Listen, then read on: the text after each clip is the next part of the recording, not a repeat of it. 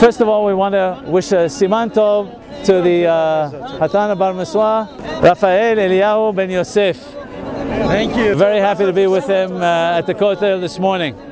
That's number one. Number two, we would like to look at a halakha that's actually in Ben Ishai, Parashat Yithro. We spoke the other day about how we all have to face, wherever we are in the world, we have to face the Beit HaMikdash. So the Kotel that is here behind me is the direction that we have to face.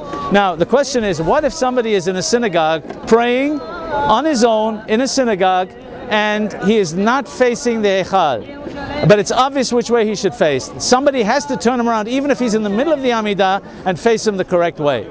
If he's praying with a minyan and for some reason is praying in the other direction, then God forbid it looks like there's two Rashiyot, God forbid there's two different entities that we're praying to, heaven forbid, so we definitely in such a case have to turn him around, even in the middle of his Amidah, so that he faces the same way as everybody else.